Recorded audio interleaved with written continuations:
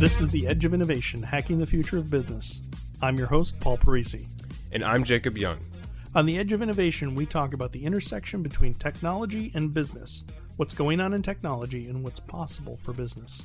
Hi, today on The Edge of Innovation, we're listening to part 3 of our interview with Paul Buckley, a Christian pastor in Haverhill, Massachusetts. Let's listen in. I apologize, we've gotten sort of deep and heady here. But so you're a scientist, not were, you are, and you're a material scientist, which is non-trivial. I mean, it's figuring out how things work and how they're used in their extreme in some ways. They're not just, this is tape, you put it on.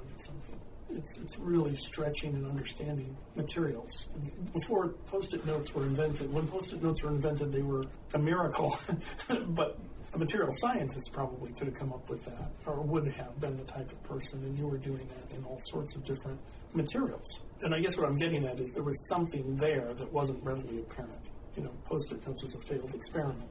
And so now you were encouraged by the people around you, by your relationship with God, to go into ministry. And I've always been struck by all the other countries in the world have minister of defense, minister of this, minister of that. In America, we have secretary of defense. And so what does that mean, to minister to people? So would you consider yourself a minister or a pastor? Are they different things? Well, minister is a title, and it connotes the idea of service. So, it's a matter of protocol in some ways, what we call someone. Pastor literally means shepherd, and in the scripture, that's what the role is called. So, I'm fine being called a minister. In our church and our group of churches, we typically don't use the word minister. Okay. But I'm supposed to minister. I'm supposed to serve. I'm supposed to help people. So help them with what? Well, I help people in my role as a lead pastor. So do you come over and empty my trash? Or what do you sometimes. Are you serious? I've done all sorts of things in helping people, but that's not the core of what I'm supposed to do, empty the trash. Right. I need to be available to help people. A pastor's called to really be like Christ. Really, all Christians are, but a pastor's called to be like Christ in caring for others, shepherding people. Christ is the good shepherd, the ultimate shepherd, and pastors are seen as under shepherds. They're shepherds that kind of are similar. So they're to care for people, and so that metaphor of a shepherd and his flock is used in Scripture quite a bit. The idea of it's really the ancient Near Eastern shepherd, not a Western shepherd. So the ancient Near Eastern shepherd lived with the flock. The flock knew him. He had names for all the sheep. He could speak to them and he would lead them. He didn't drive them, so he'd walk ahead to the next place, and they knew his voice. They'd stay close. He cared for them. And so that's the image of a pastor as a leader who is integral to the flock. He's part of the flock. He knows people. They know him. He leads in Christian truth. He leads in the application of that truth, coming alongside as someone who helps people. So there's a degree of leadership, there's a degree of assistance, there's a degree of counseling and care that goes on. And a pastor is supposed to do that as part of a whole church. So there are other people that come alongside and assist in many different roles. So you're not by yourself in that, but you're kind of leading in that. So that's kind of what I do. So what does that physically or practically mean? Is it that I'm trying to figure out what is it you actually do? We sort of made the joke of going over and emptying somebody's trash. But I imagine it's a lot more in depth than that. What is the sort of the top level, the things that, give some examples, what you do. Yeah, really the most important things that a pastor is to do is really to minister in the Word and in prayer, so to serve with the Word of God. So you're to teach the Bible. You teach what it means and how we live in light of the Bible. So that's done in many different contexts. That's done in the context of relationships and meetings. Maybe you have different meetings, different groups that meet at the church.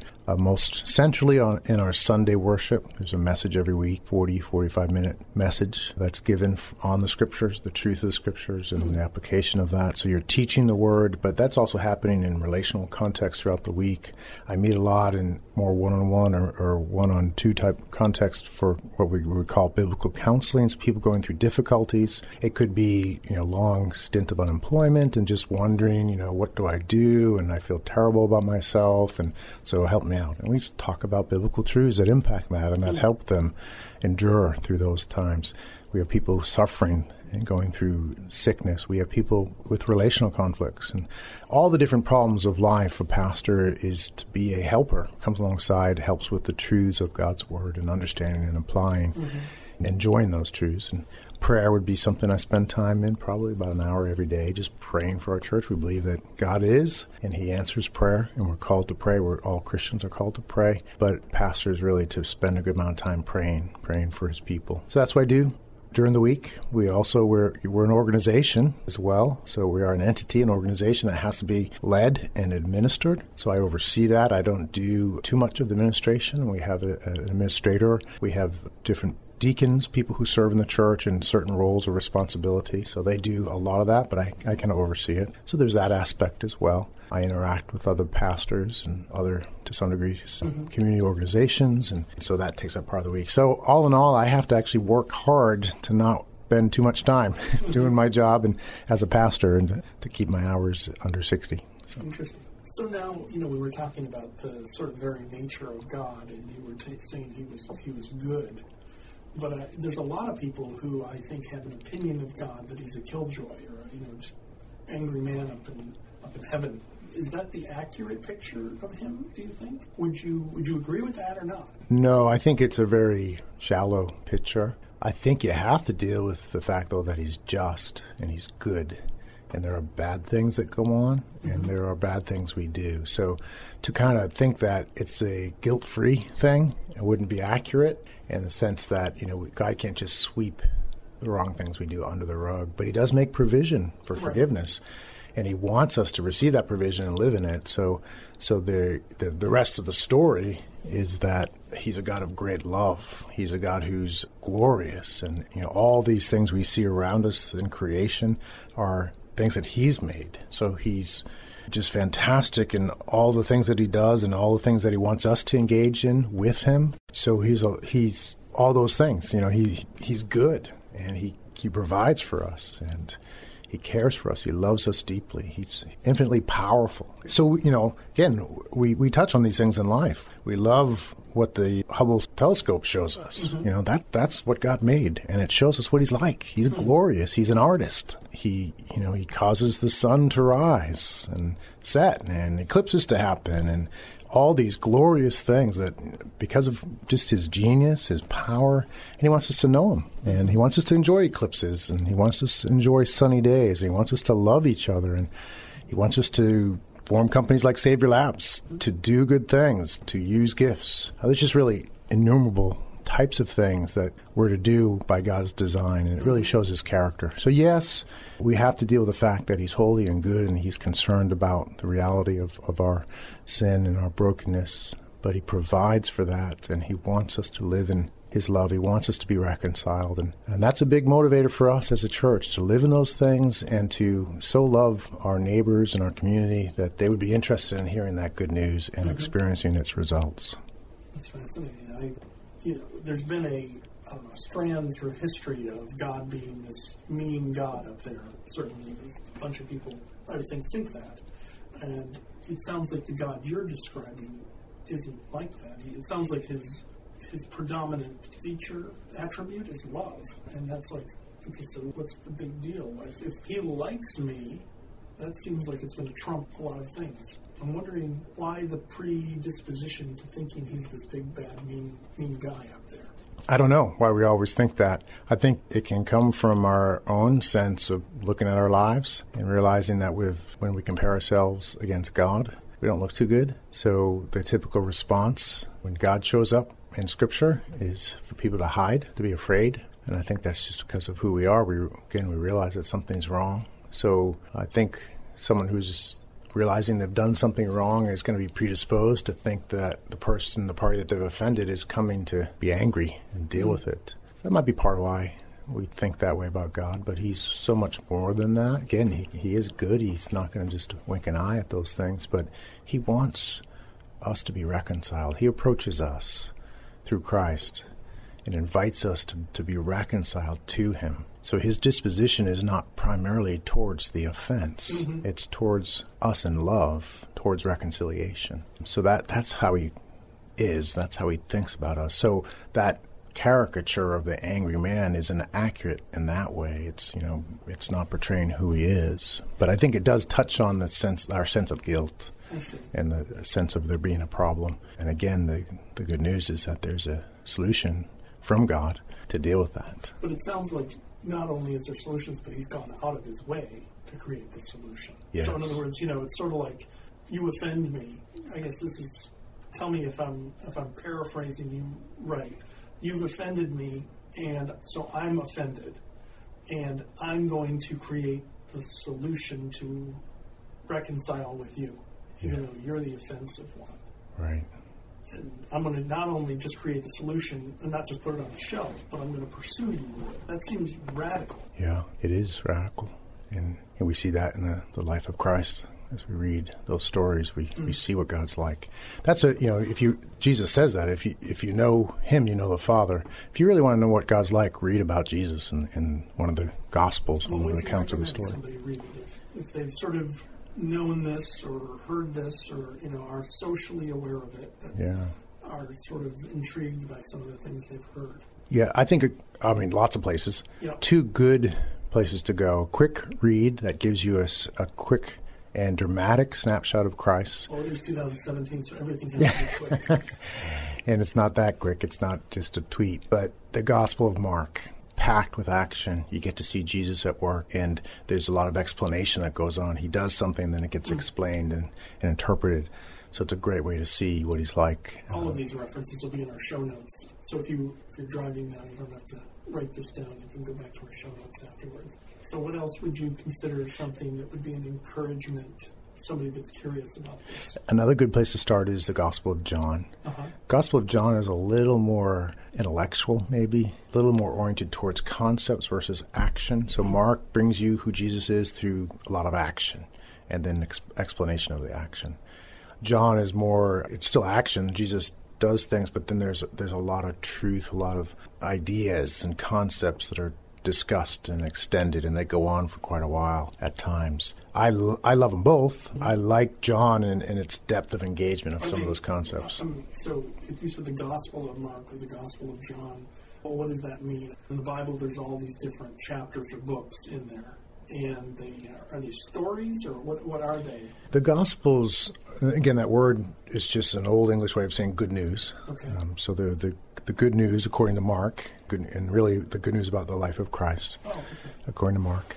And they are ancient biographies. It's important to understand ancient biographies are not like modern biographies, so that the genre of biographies at that time was more about exposing you to the hero by kind of giving you snapshots. And it's not a chronology, it's not a detailed chronology of the hero's life. It's really like, here's what happened, here's what he did, and here's what that means, and boom, boom, boom. You get a lot in that, so I'm not trying to underplay what you get from it, but if you go into it thinking I'm going to see a detailed chronological biography of Jesus, you're not going to see that. He was born on this day, it was a Thursday, it was raining. Right. His parents were this, and right. He grew up and he liked trains. Right, yeah. So it's just a different type of literature, but really engaging biography. Okay.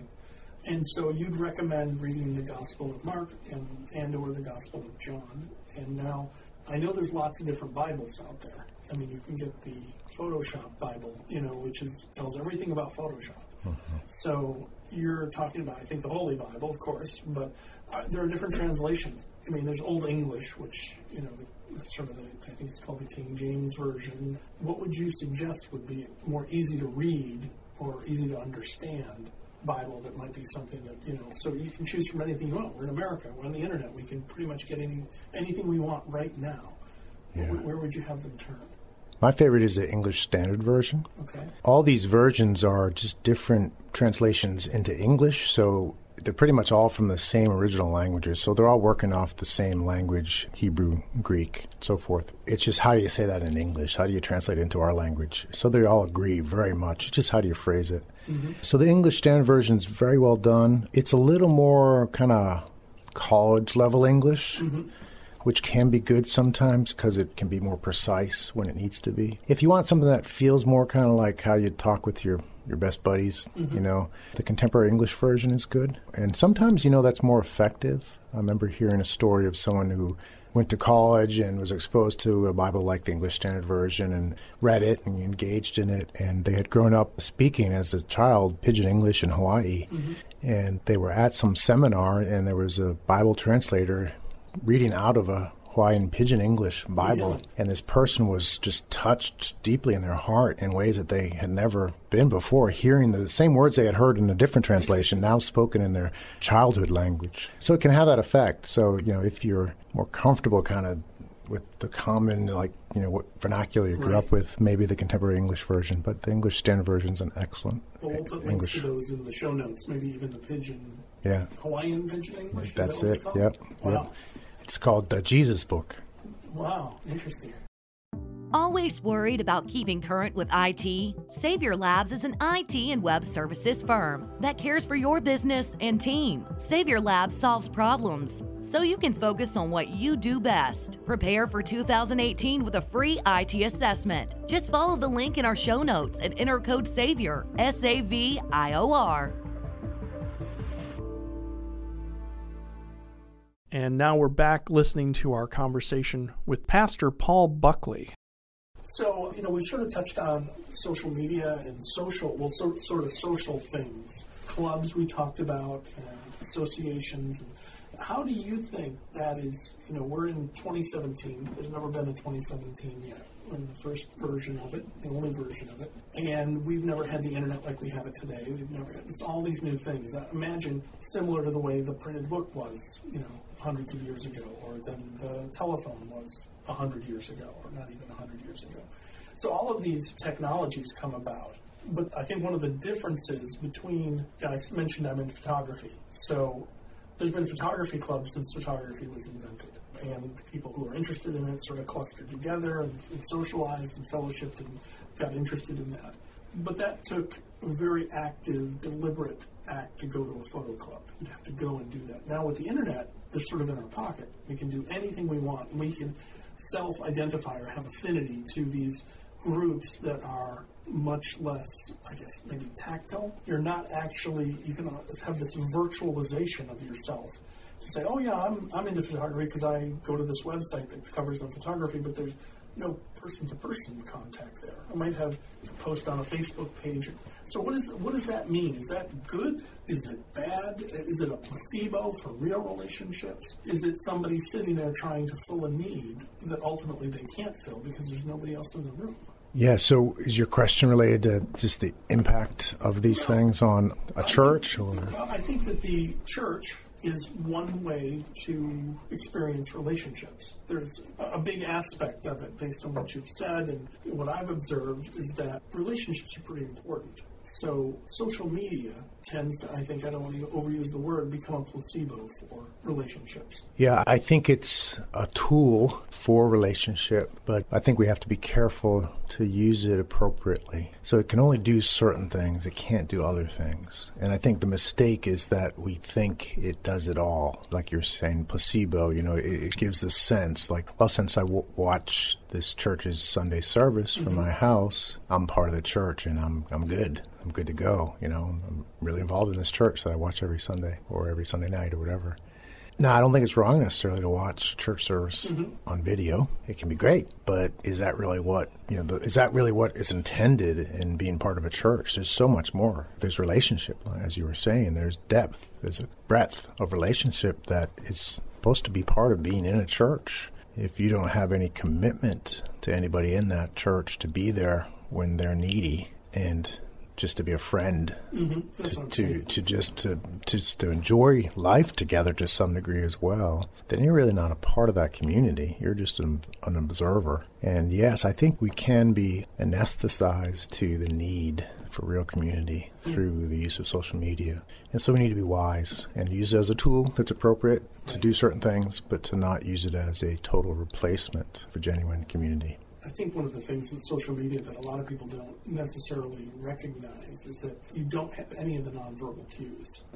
You can walk into a room and sense that somebody's not having a good day or is having a fantastic day, and you don't have any way to perceive that in social media. it's almost like a vacuum between us. Again, it's not bad to send a message from one person to another or from me to the ether, and everybody sees it. It says, I like golden retrievers. Okay, it's not a bad thing there, but if I don't have a situation where people are perceiving my joys and sorrows, I'm missing out on a lot, I guess. Yeah, I think you can analyze it from many avenues. The communication bandwidth is limited, as you were saying. I see.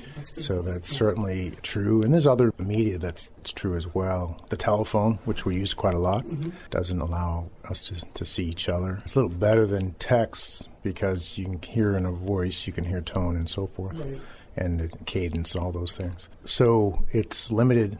Social media is limited in its bandwidth, but there's other things that it can't touch on that beyond just its ability to communicate or not communicate. I think there's a huge statement in presence when we're with somebody physically. We're there in their own space. We're eating a meal together. We're there physically. There's an implication of friendship commitment, and there's just something that does for us in our relationships when we have experiences together where we're near each other. Go hang gliding together or something. We're going to talk about that for the rest of our lives. Remember that time we went hang gliding? It wasn't just that you went hang gliding and then I went hang gliding a week later. Oh, we both did that and let's talk about it. No, we went hang gliding together. And, I heard you when you screamed, and I saw you with that landing and then did you see, the seagulls flying around, whatever it is. There's a relationship, a fellowship in a sense, in that activity together. So that's way beyond just communication. And then I think with that is just the life commitment of walking through life together and knowing that this person's here for me. Mm-hmm. There are different levels of commitment. So within marriage, that's a pretty high level. But the church is like a family. This family, that's a very high level. Church is compared to a family in Scripture. And so that community, that intention is that there'd be this life-on-life experience. Mm-hmm. And so social media can never do that. So it's not necessarily alone it can't do that. But I think right. It can enhance.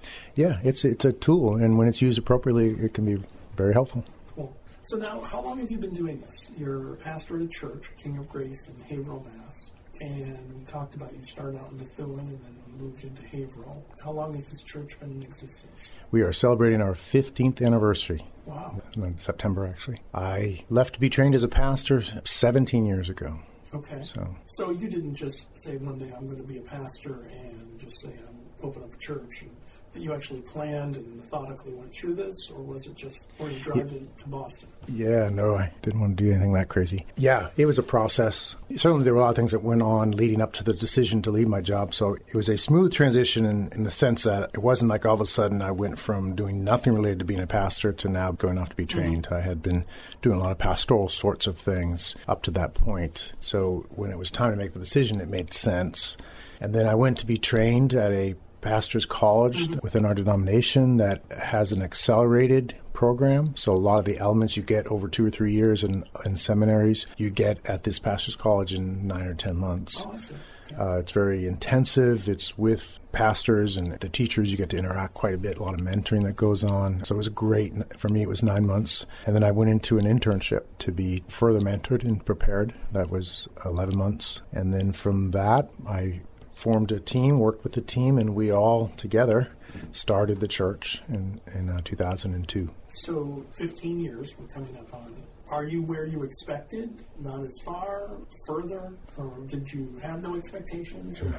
I'm grateful to be where we are, put it that way. We, in our church, is about 200 folks. If everyone were there on a Sunday in New England, that never happens, but that's about how many folks we have, and wonderful people, and get to do a lot of wonderful things. When I started out, I was new at it, and I planned out where I wanted to be. Mm-hmm. I had a 1 year, 5 year, a 10 year, and a 20 year plan. Mm-hmm. And so at this point, I think we're at about the 5 year mark. Oh, really? Yeah. In what dimension? Just in, well, numbers or building or multiple aspects. So the numbers were related to just what I hoped would be the overall maturity of the church. Uh-huh. I wanted it to be a church that was full of people that, were fairly mature in their Christian worldview and the practice of that, church that was effective in the community, reaching out to the community, being a helpful part of the community, influencing people with the truth of Christianity. Also a church that was sending out other church plants. So there was a bunch of metrics that I had along those different timelines. So yeah, the 5-year thing would be kind of inclusive of all those things, numbers as well. So yeah. So it sounds like your expectations were higher than, dare I say, what God's were? Yep, and that's fine with me. I think it's better to aim high and then be content with what you get. So, rather than aim low and get where you should be. Okay. So I still aim high, but it's tempered with some years of experience at this point. I guess just in closing, what would you sort of want to sum up? We've had a fairly meandering discussion here, but what would you want to say as a sort of summary of what we've talked about? And again, we've got lots of different people all over the world listening to this. They're not all Bostonians who, have a Boston worldview, which everybody in Boston thinks it's the center of the universe. Just you don't know that. So what would you want to sort of wrap up and put a bow on?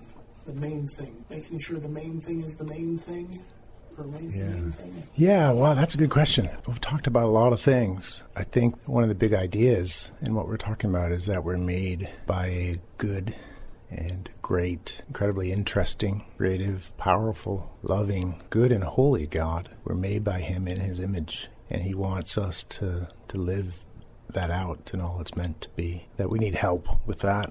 Left to ourselves, we've failed and will continue to fail. And in His care for us and His goodness, He got involved, became a man, provided in the life and death and resurrection of Christ a way for us to be reconciled with Him and to start to fulfill what we're made for, to image Him and all that means, and all the different dimensions of creation and humanity that's offered to us. It's a gracious gift, it's a free gift, and we simply need to receive it, believe it, live in it, and I think live it out in the context of a community of faith, Christian faith. And I think it makes all the difference, and I'd love to talk more and more just how it applies to every area of life. Again, I love science and wish I could do science and be a pastor, but I know that worldview and that truth of being made in the image of God has a huge impact on how we do science, why we do science, and similarly with technology, with everything, it connects. So if I had to sum up, I'd say it's about that big idea, being made by God in His image and made for something pretty fantastic, but we need help, we need Him. Cool, very cool. Well, we've been talking with Paul Buckley, who's the lead pastor at King of Grace Church in Haverhill, Massachusetts. All of his contact information and some of the resources we mentioned will be in the show notes if you're interested. And we appreciate your time and listening, and thank you for listening to The Edge of Innovation. Talk to you next time. We've been listening to an interview with Paul Buckley, a pastor at a Christian church in Haverhill, Massachusetts, located just on the border of New Hampshire and Massachusetts. If you'd like more information, be sure to check out our show notes where you can get information on how to contact Paul and the church he pastors in general Christianity. If you have suggestions or ideas of who we might interview in the future, please do reach out to us and let us know that. We do love feedback from our listeners.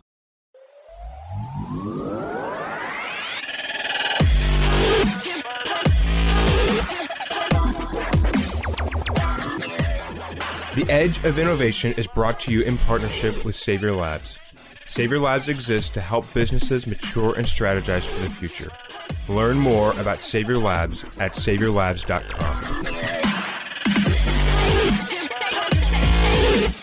Thank you for listening to this episode of The Edge of Innovation, Hacking the Future of Business. For the show notes and more information about Paul, please visit paulparisi.com. The Edge of Innovation is produced by Jacob Young in conjunction with copious amounts of coffee. Music on today's episode was from bensound.com. Paul can be found on Twitter at PDParisi and on LinkedIn at linkedin.com/PDParisi. This episode, like all our episodes, is transcribed and available at paulparisi.com. Thanks for listening, and we'll see you next week.